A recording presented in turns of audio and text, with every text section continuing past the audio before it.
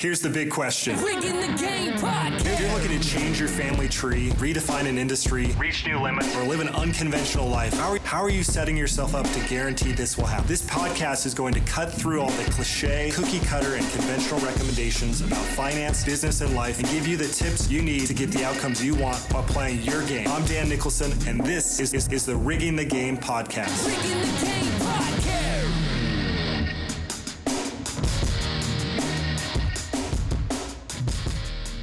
Welcome to the Rigging the Game podcast. I'm your host, Dan Nicholson, and today we're going to talk about principles. Where I like to start off with whenever I talk about principles with folks is this idea that we tend to be wired to think about things from the perspective of fact or fiction. And so is something right or wrong, true or false? And we want to go out to the internet or various reference materials and Google something, get an answer right away. And I think there's a lot of science behind why we're structured this way that supports it. One is kind of the fight or flight. So we make thousands, if not tens of thousands, of decisions every day. Some of them we're hyper aware of, and some of them we aren't, that sort of operate in our subconscious or sort of the heuristic behaviors. You know, should I take the next step? Should I turn right? Should I look left? There's all these things that we have to decide instantly.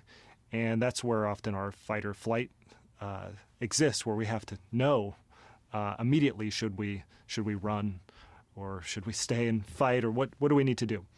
And so that requires a much more kind of binary fact or fiction mindset. And so to some extent, I think we're wired to want to bucketize things in this manner. But also, if you look at sort of our formal education system in the U.S., and you kind of study that, going back to sort of the Industrial Revolution, the education system needed to support getting kids ultimately prepared to work on a factory line. And so that's very much like you need to line up and raise your hand and follow specific directions. And if you're going to work on the factory line, and so the formal education sort of supports that. And so again, we're somewhat conditioned to want to have things fact or fiction and be very like rule-based or linear. Of course, not all of us are linear in terms of our personalities and mindset, but there is sort of this conditioning, I think, that exists in the kind of fact or fiction. But the reality is that a lot of decisions that you're making on a day-to-day basis are actually preferences. And just looking in the context of like the business framework, should I hire someone or should I not? Should I grow my business or should I not? Should I change our company name or rebrand or update our marketing? Or should I add some additional benefits? So should I pay for health insurance or should I not? Those are largely preferences. In other words, one person could choose to grow their business and another person could choose not to grow their business, and both could be right relative to what they want out of life and business. And so there's a preference that exists. Now, the problem with preferences is that you can't get an easy, immediate answer to it. When you go, should I hire someone, and you Google, you're going to get some like best practices for when you should hire someone and things to think about. But ultimately, the decision lies with you on what you ultimately want in moving forward. And so when they're preference-based, it creates, from what I can tell, a lot of just cognitive dissonance, uncertainty around what should I do, because I can't align it with the fact or fiction mindset. And when you're dealing with high leveraged moments, and what I mean by that is moments where there's a huge potential financial cost or personal cost to you, you're really upping the ante, and so that cognitive dissonance really grows. So should I hire someone? Or I'm about to hire someone and they cost six figures. Okay, there's a lot of like stress on like, if this doesn't work out, I could be out a huge sum of money. So the anxiety just keeps growing and growing. And so when you have preferences, and we can't use the fact or fiction model, so what do we use? What we use are principles. And so principles aren't rules, they're guidelines that help us make decisions. And so I built out a number of principles over the years that I refer back to when I have a preference-based decision. Now, these are my own principles, and there's 5 in particular that I share with all clients, and in future episodes I'm going to really dig into those. But there's 5 core ones that I really believe in for making decisions in business and in life. But the beauty of principles is that the principles that I have don't have to be yours. You can create your own set of principles.